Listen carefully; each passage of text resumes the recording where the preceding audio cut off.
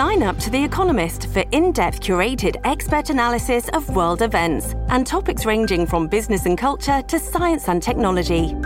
You'll get the weekly digital edition, online-only articles, curated newsletters on politics, the markets, science, culture and China, and full access to The Economist Podcast Plus.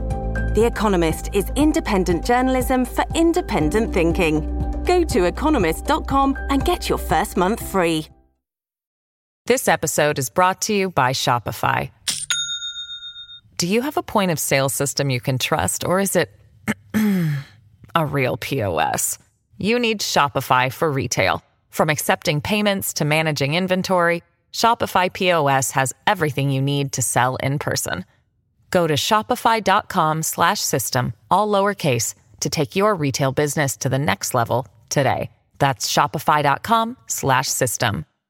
Hello, everybody. This is Marshall Poe. I'm the editor of the New Books Network. NBN listeners like to read books and buy them. So we thought we'd tell you that right now, our friends at Princeton University Press are having a remarkable site-wide sale. You can get 50% off books, including ebooks and audiobooks, with the code 50, F-I-F-T-Y, at checkout until May 31. You can save some real money on Princeton University Press books. I encourage you to go there and check it out. Welcome to the New Books Network. Hello, my name is Ian Drake, and this is the New Books Network. We are joined today by Robert J. Mrazek. He graduated from Cornell University, went to the U.S. Navy, served 5 terms in Congress. I believe it was the 3rd District in New York around Long Island. Is that correct? Correct. Yeah. And he is the author of 11 books, and he joins us today to discuss his latest work. The title is The Indomitable Florence Finch, The Untold Story of a War Widow Turned Resistance Fighter and Savior of American POWs. Robert, thanks so much for joining us on the New Books Network. Glad to be with you, man. So when we think about resistance fighters, the classic example from World War II, of course, is the French resistance that we're familiar with. But this is a story from the Philippines. And what I want to do is just ask you to just tell us who Florence Finch was. Sure. Thousands and thousands of books have been written about World War II and about men at war. I've written a couple of them myself, which were, I think, pretty evocative of the time and place. But there aren't a lot of stories written about women during World War II. And Florence Finch was not only a war hero, she was one of the most decorated American women in the Second World War for saving hundreds of American lives, prisoners of war, Americans who had surrendered after the Bataan and Corregidor defeats, after the Bataan Death March. Florence saved hundreds of them. After the war, President Truman gave her the Medal of Freedom, the highest award that a citizen can receive for serving the United States of America. And I think you could ask the question, why don't we know all about Florence Finch?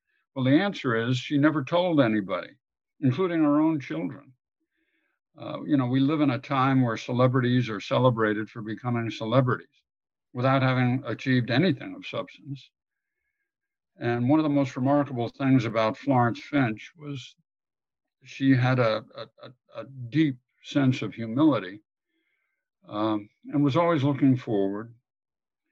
And so after the war, she went on with her life. Her first husband had been killed during the Battle of Bataan. He was given by MacArthur the Distinguished Service Cross, which is the second highest award for valor to the Medal of Honor.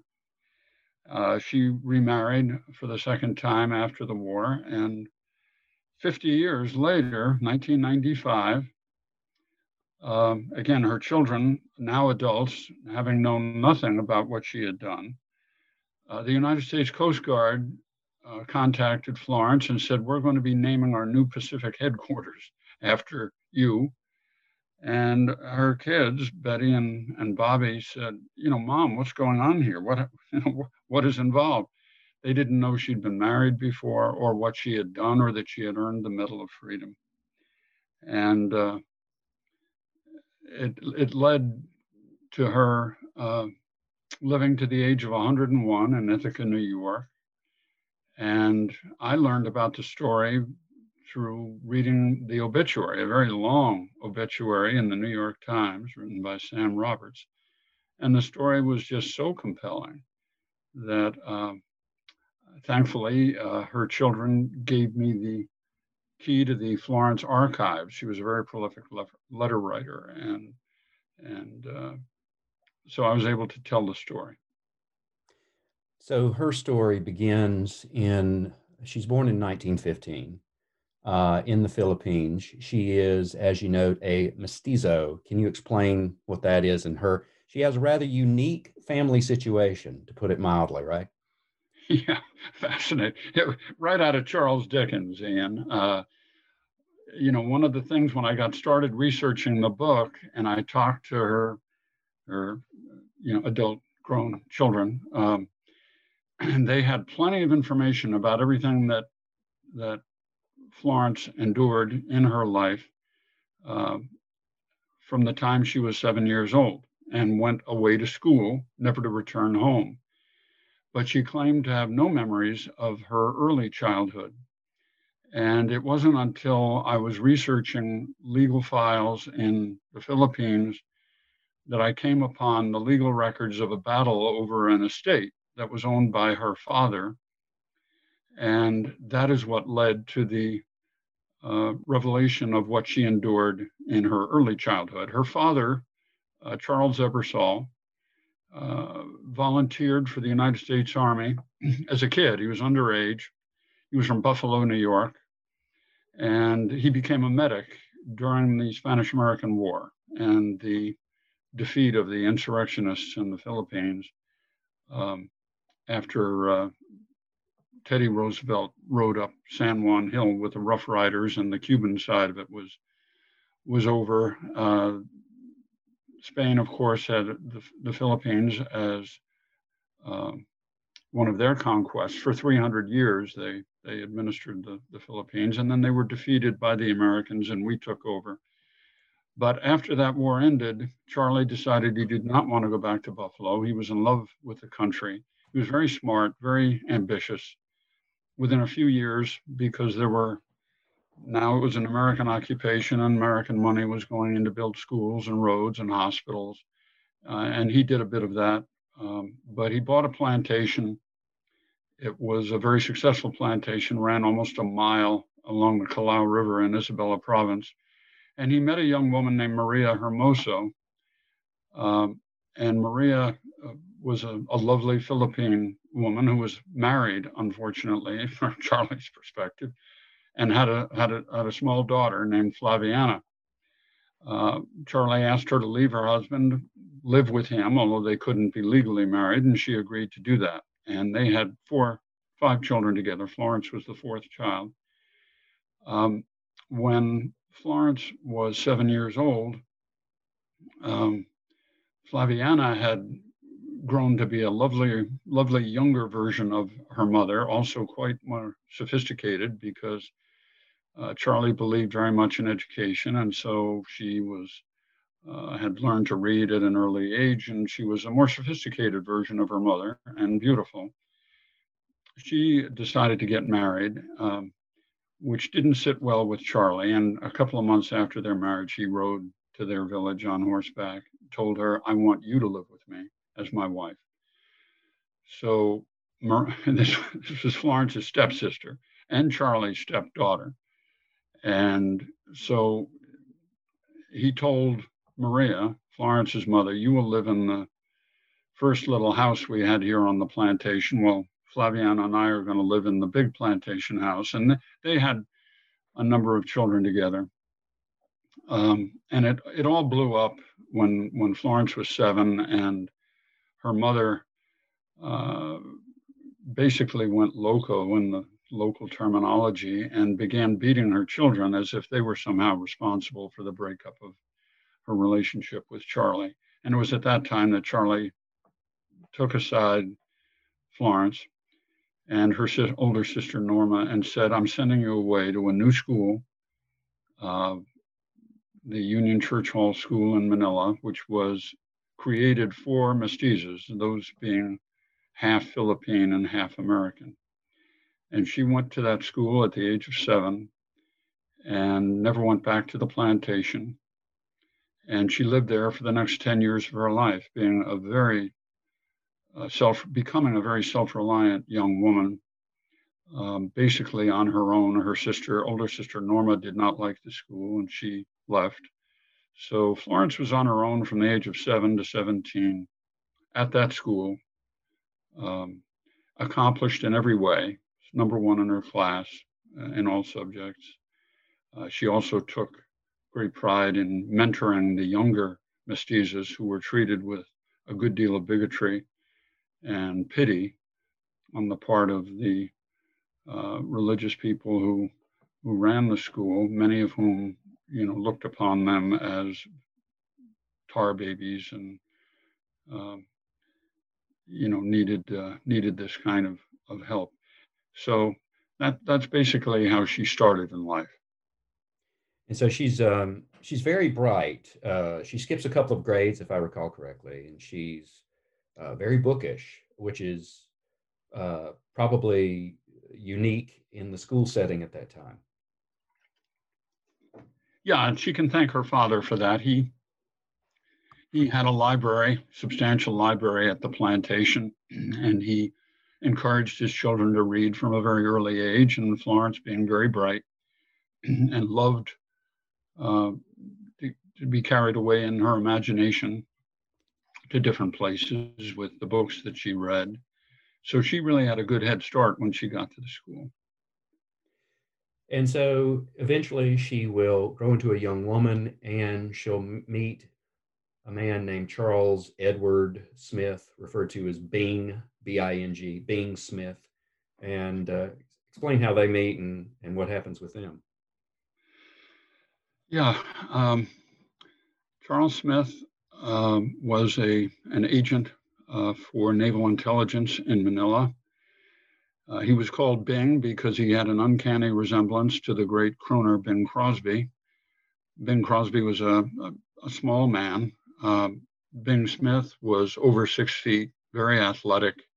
He was the star pitcher on the Pacific All-Fleet Navy baseball team, larger than life personality. And when he first met Florence, she was the de facto manager of the Army Navy YMCA in Manila, which was a huge organization. We controlled not only the Philippines, but we had the Pacific Fleet all over the Far East. And the Army Navy YMCA had hundreds of rooms so that naval and Army officers and men could stay there. So it was a big operation, and she was the top assistant for the man who ran the Army Navy YMCA, who was in love with Florence at the time, H.J. Schofield. Anyway, Bing met her, they began going together. She was a much more sheltered person than Bing, who was, again, a guy who had seen it all. I'd been in the Navy for a number of years. And he got her a job working for the deputy head of Army intelligence, a lieutenant colonel named Carl Engelhardt. He was, again, this was the intelligence gathering for the American Army in the Philippines. And Engelhardt needed a bright assistant who was willing to work hard. And he hired Florence to be one of his intelligence team there in Manila. And as the war approached, she and Bing got married 6 months before Pearl Harbor, the attack on Pearl Harbor. And it became more and more obvious that the Japanese were planning, in addition to their invasion of China, which had taken place 4 years earlier, that they were on the move.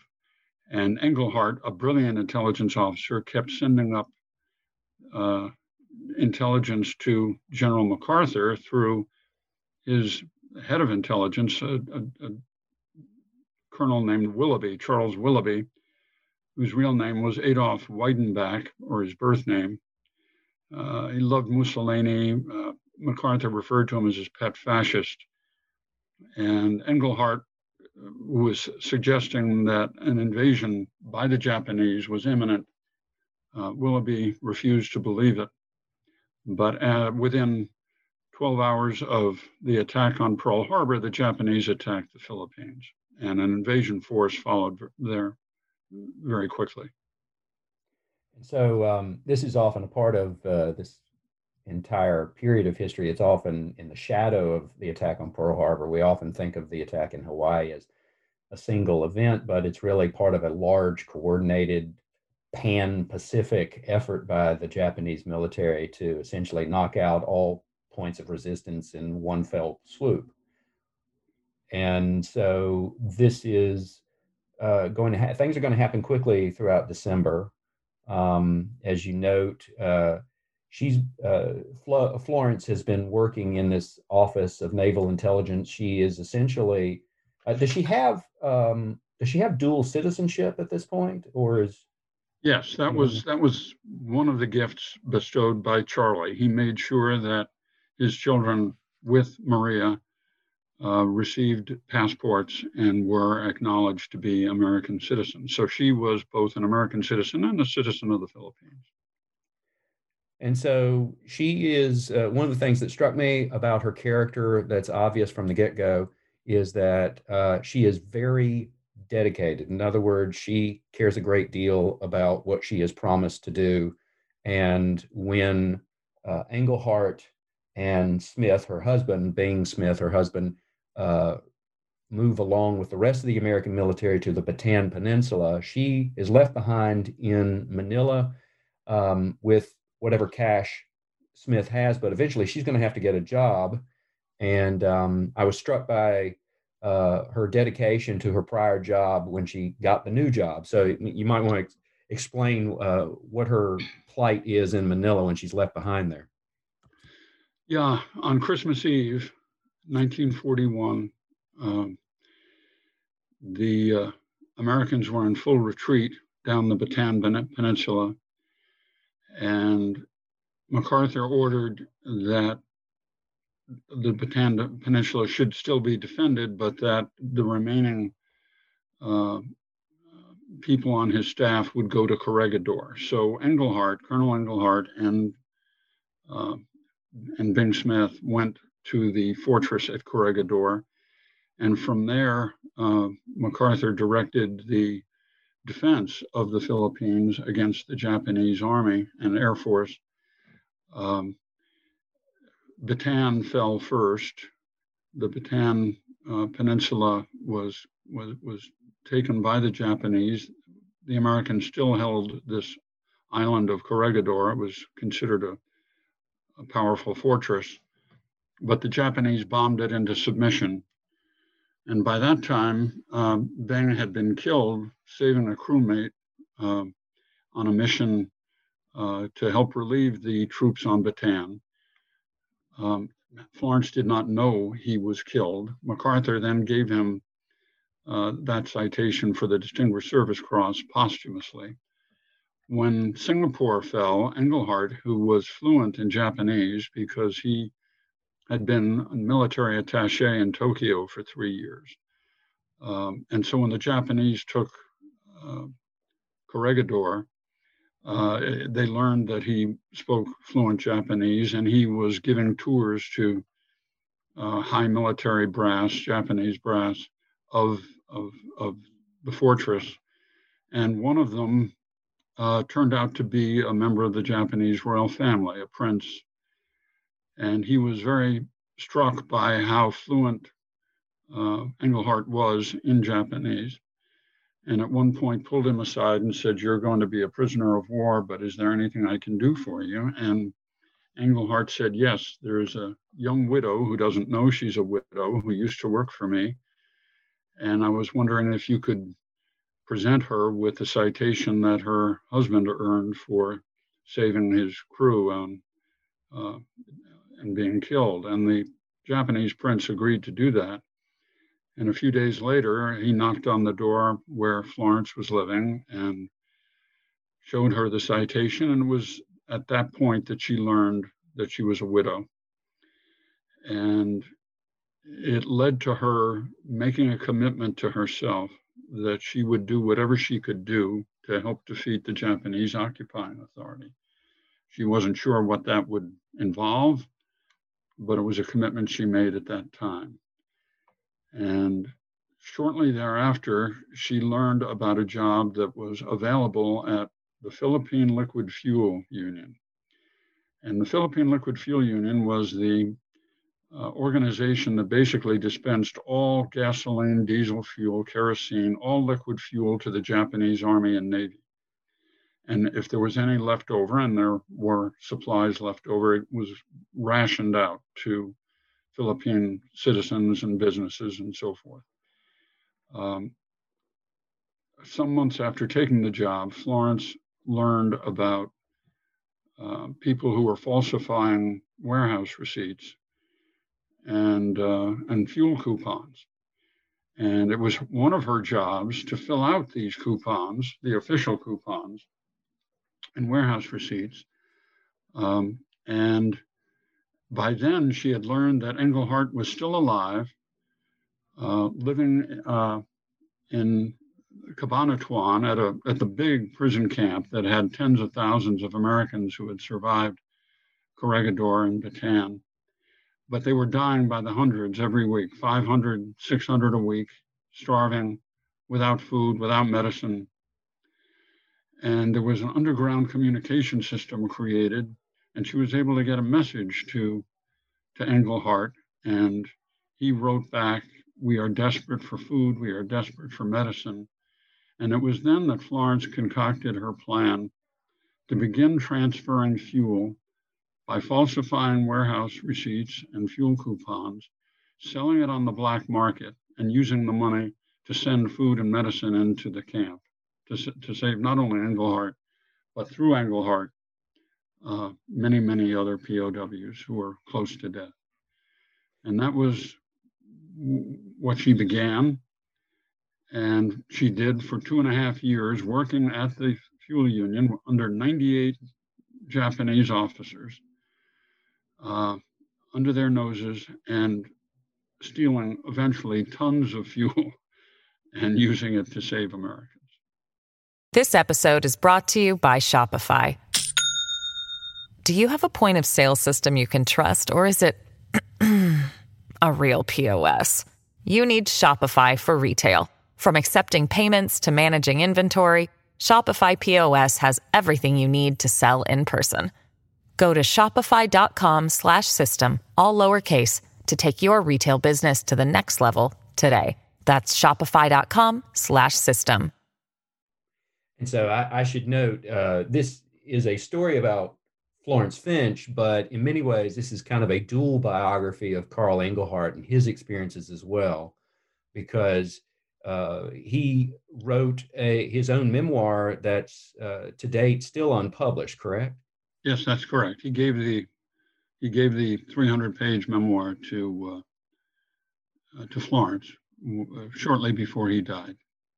Yeah, and so thankfully, I mean, without it, I would have had a far less potent story. It was very understated, but he kept a journal and a spiral notebook of the men dying by the hundreds and what occurred in the camp under the Japanese, and of course what Florence did to save so many of them. So one aspect of this I was struck by was this courier system that's developed to actually get medicine and food from outside the camp into the camp. Do we have a sense for exactly how this functioned in terms of how people were able to actually get this? Because it was amazing to me that these guys it saves their lives. And so they obviously are not going to die as quickly as they would have. Many still do die because of the horrible treatment by the Japanese overseers. But nevertheless, these people are saved. It was just amazing to me that they were able to accomplish it under the nose of these prison guards. Yeah, one of the American prisoners, fairly early on, was assigned a job where Filipinos driving caribou, which they're essentially oxen, would bring the supplies into the Japanese camp at Cabanatuan, and also the food supplies that were eventually brought in to feed the American prisoners. And he was able to bribe the Filipinos who were bringing the oxen to the camp, and they secreted in these carts, in these ox carts, the food and medicine that then was diverted to the Americans. And it worked very well for quite some time. Eventually, they were discovered, and a number of the Americans who were involved with it were put to death by the Japanese. But in the meantime, the food and medicine that really allowed them to slow down the number of deaths was coming in on a regular basis, not only through Florence, but through others who were also committed to trying to help the Americans. Also in the camps, as you note, or as Engelhardt notes, there's a lot of bribery that's going on with the American prisoners bribing guards to get a variety of different privileges or get away with things. And some of this, the ability to engage in the bribery, is part of the money that Florence and others are sending to these prisoners, right?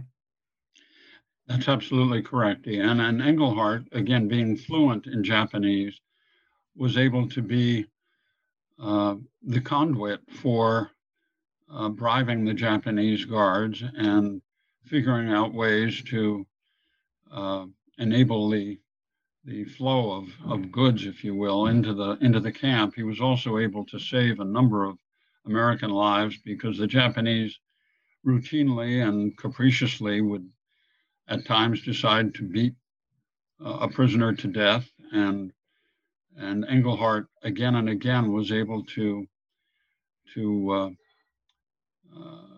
intervene and to save a lot of Americans that way. And so this goes on, this system of falsifying orders for fuel, and then her cohorts. This is really an organized resistance because her cohorts go to different, there's not one disposal or distribution point. There are multiple points around in the area in the Philippines.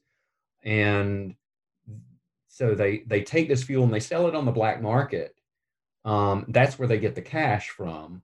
And to me, what was one of the amazing aspects of this is she seems to be the real focal point because it's her requisition orders. In other words, she's the one who falsifies the records, and then she has to get back early when those records come in every week to find the ones that she has falsified in order to destroy them so that she can try to keep this system going and not have it recognize that these are false orders. Exactly right. It was very dangerous. She would have to come in very early on a Monday when these vouchers would come back from the various dispersal points and find the falsified coupons. The reason she needed to do that was otherwise the Japanese immediately would have known that hundreds of gallons of fuel was lost in that period of time. And so she was able to successfully do that for 2.5 years. She ended up also helping the underground and diverting fuel that they picked up using the falsified warehouse receipts for larger quantities of it. And that was utilized for the resistance against the Japanese. There were thousands of Filipinos who were actively involved with the resistance against the occupying authority. But in October of 1944,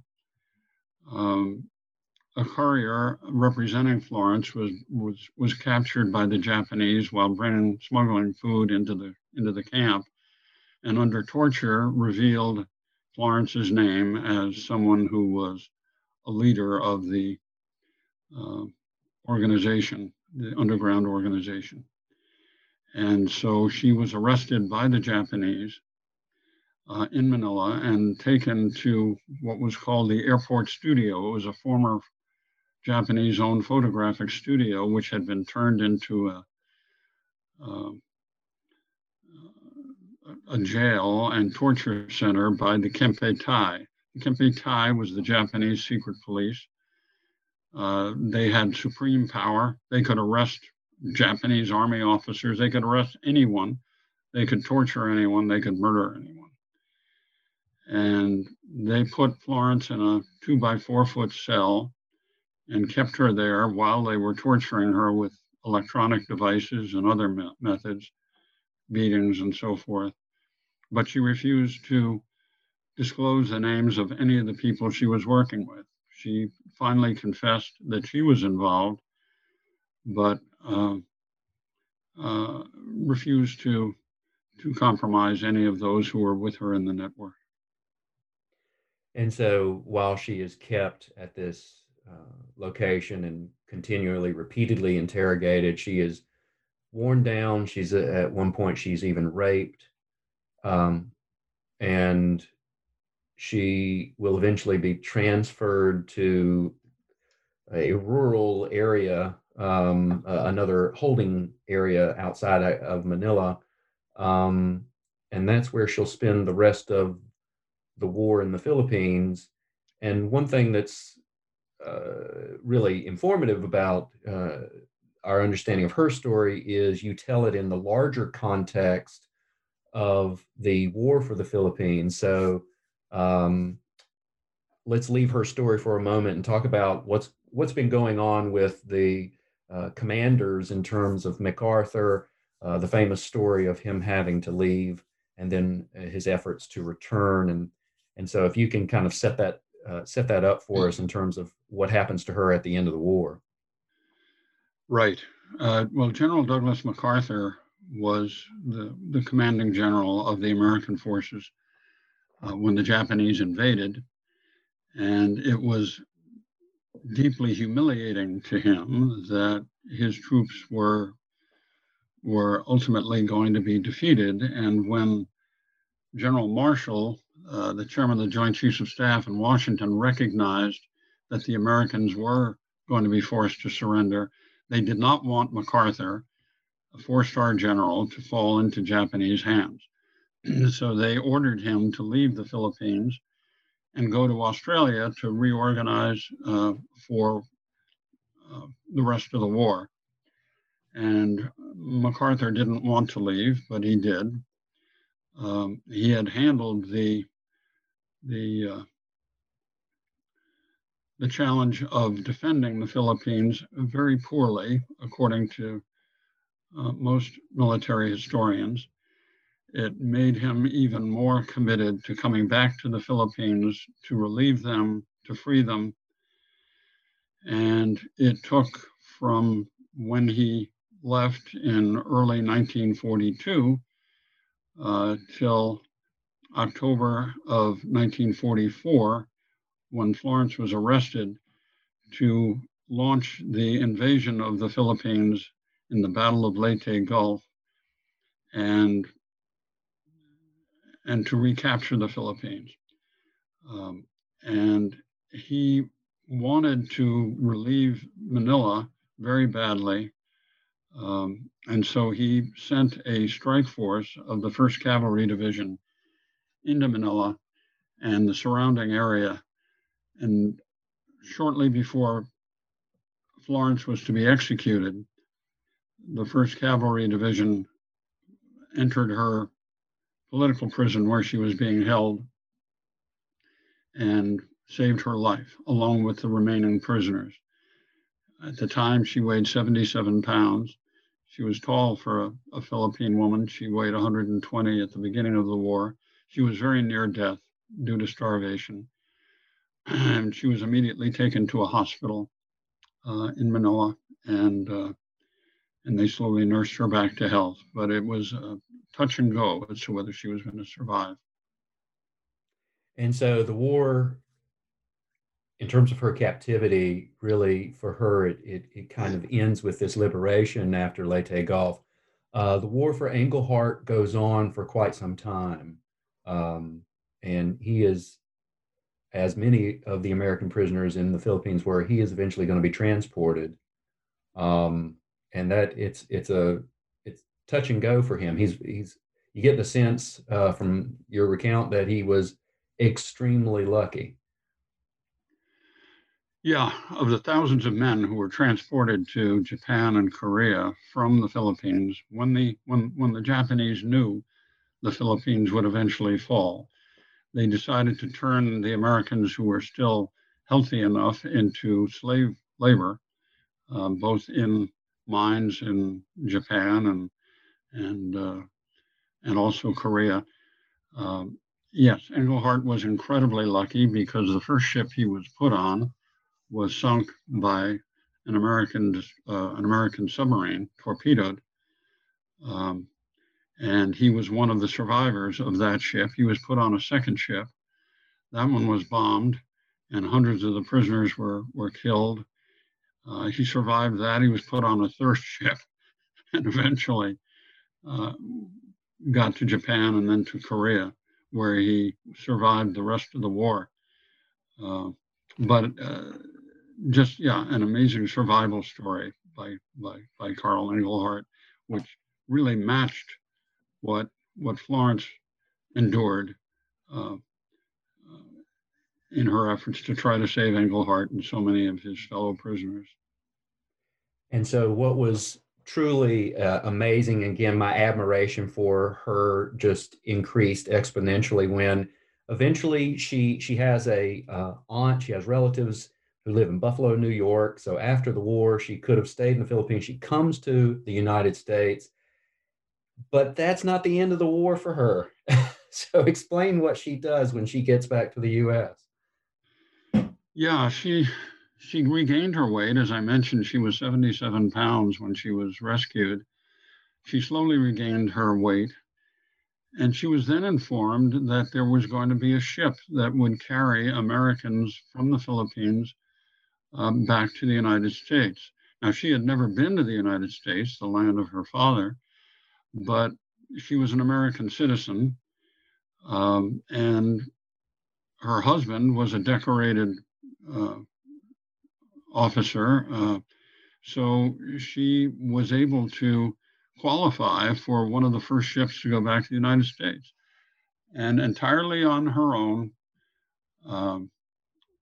she took the ship, landed in San Diego, took a train across the United States. The only relatives she knew of in the United States were her aunt and her aunt's family in Buffalo, which was Charlie Ebersold's family, her father's family.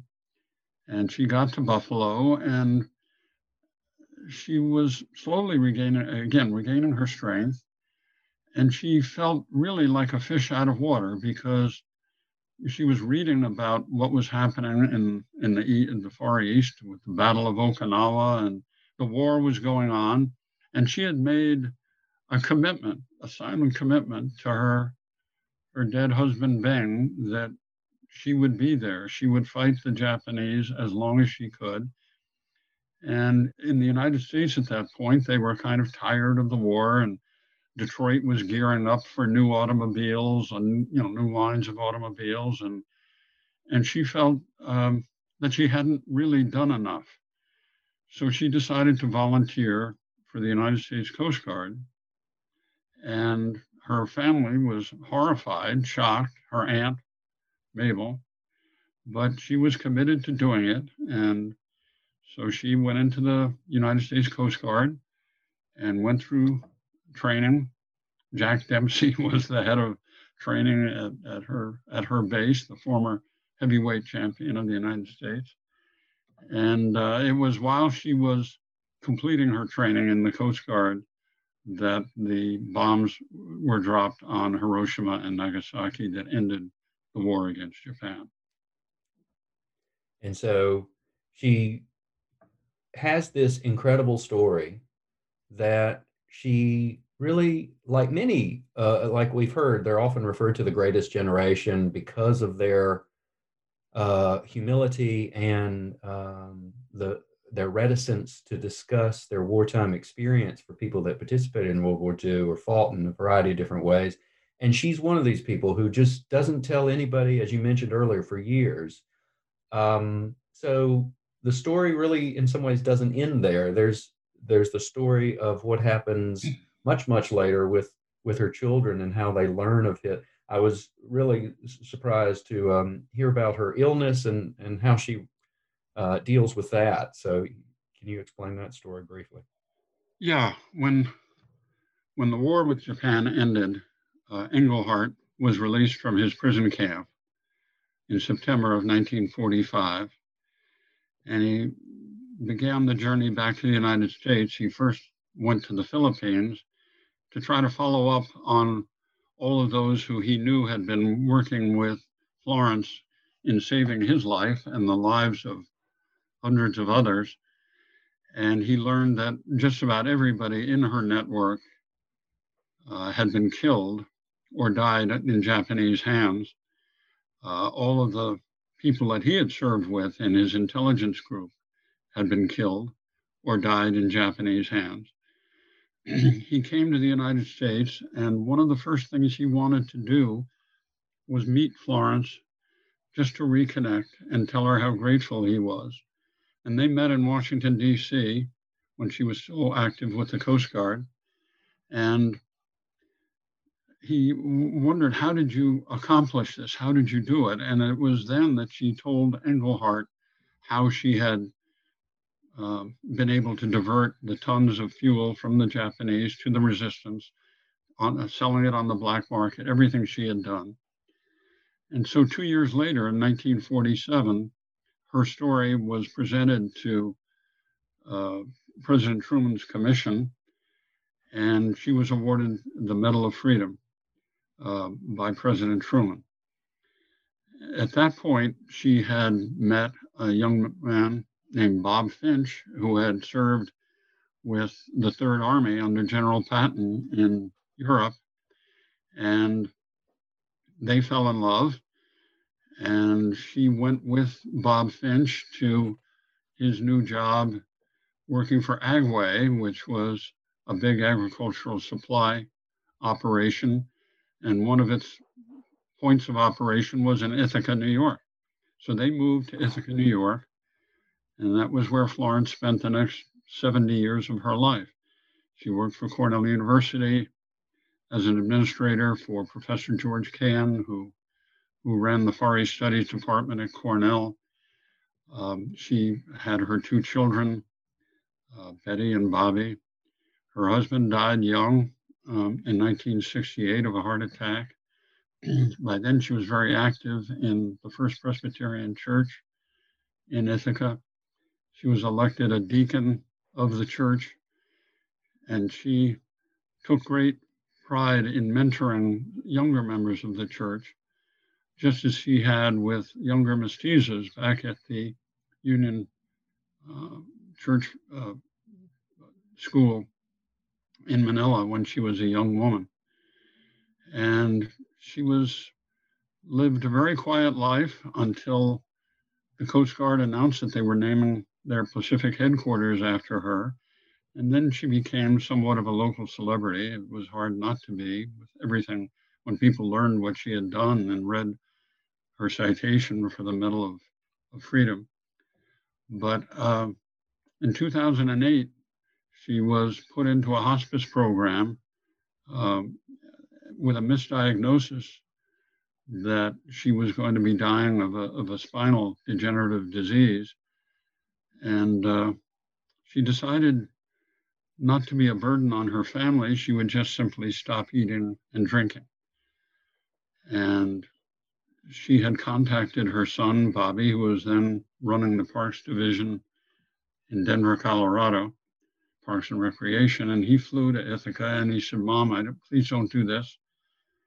And she said, I ask your blessing. I feel it's time. I've had a wonderful life, and it's time for me to end my life.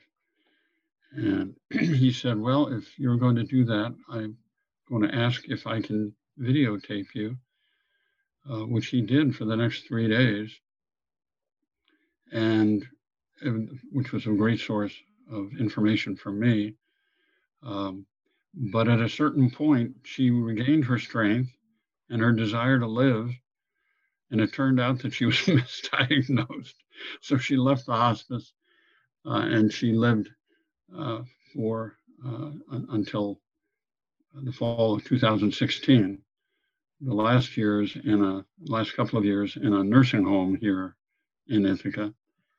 And right up to the end, it's funny, not funny, but I met people now who knew Florence in the nursing home and who said she was the go-to person by the staff when someone had given up on life and was thinking about wanting to end their life or giving up.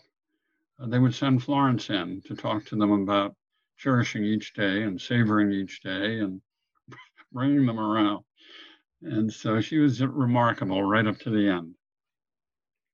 She certainly was. You note that in 1995, the Coast Guard surprises her by naming their Pacific headquarters. This is in Honolulu, Hawaii, right? Correct.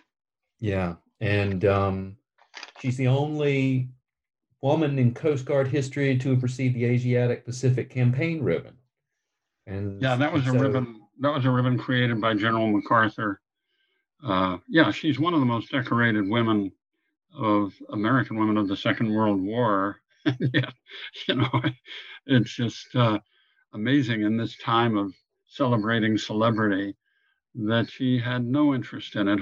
In her view, with her sense of humility, she felt that everyone that she had worked with in the underground who had been killed by the Japanese or died in their hands, they were the heroes, not her.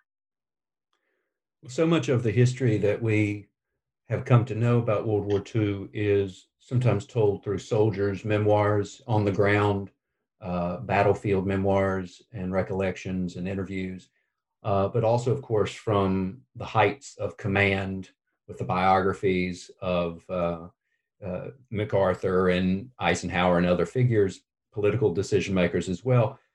But I must say, you get a sense for the stories of Englehart, the POW, and Florence, that these are one or a couple of many stories that sometimes we will just never know.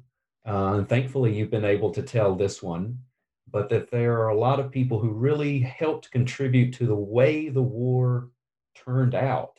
In other words, the ultimate survivors, the efforts of these people who only intermittently and sometimes not at all are recognized by history. And so thank goodness that you've been able to tell this story. Yeah, old politicians like me have a tendency, I guess, to exaggerate things. But I must tell you that I've written two World War II nonfiction books, one about Torpedo Squadron 8 at the Battle of Midway, and another about a doomed raid by the 8th Air Force over Germany. And they were wonderful stories, and it was a privilege to write about those men.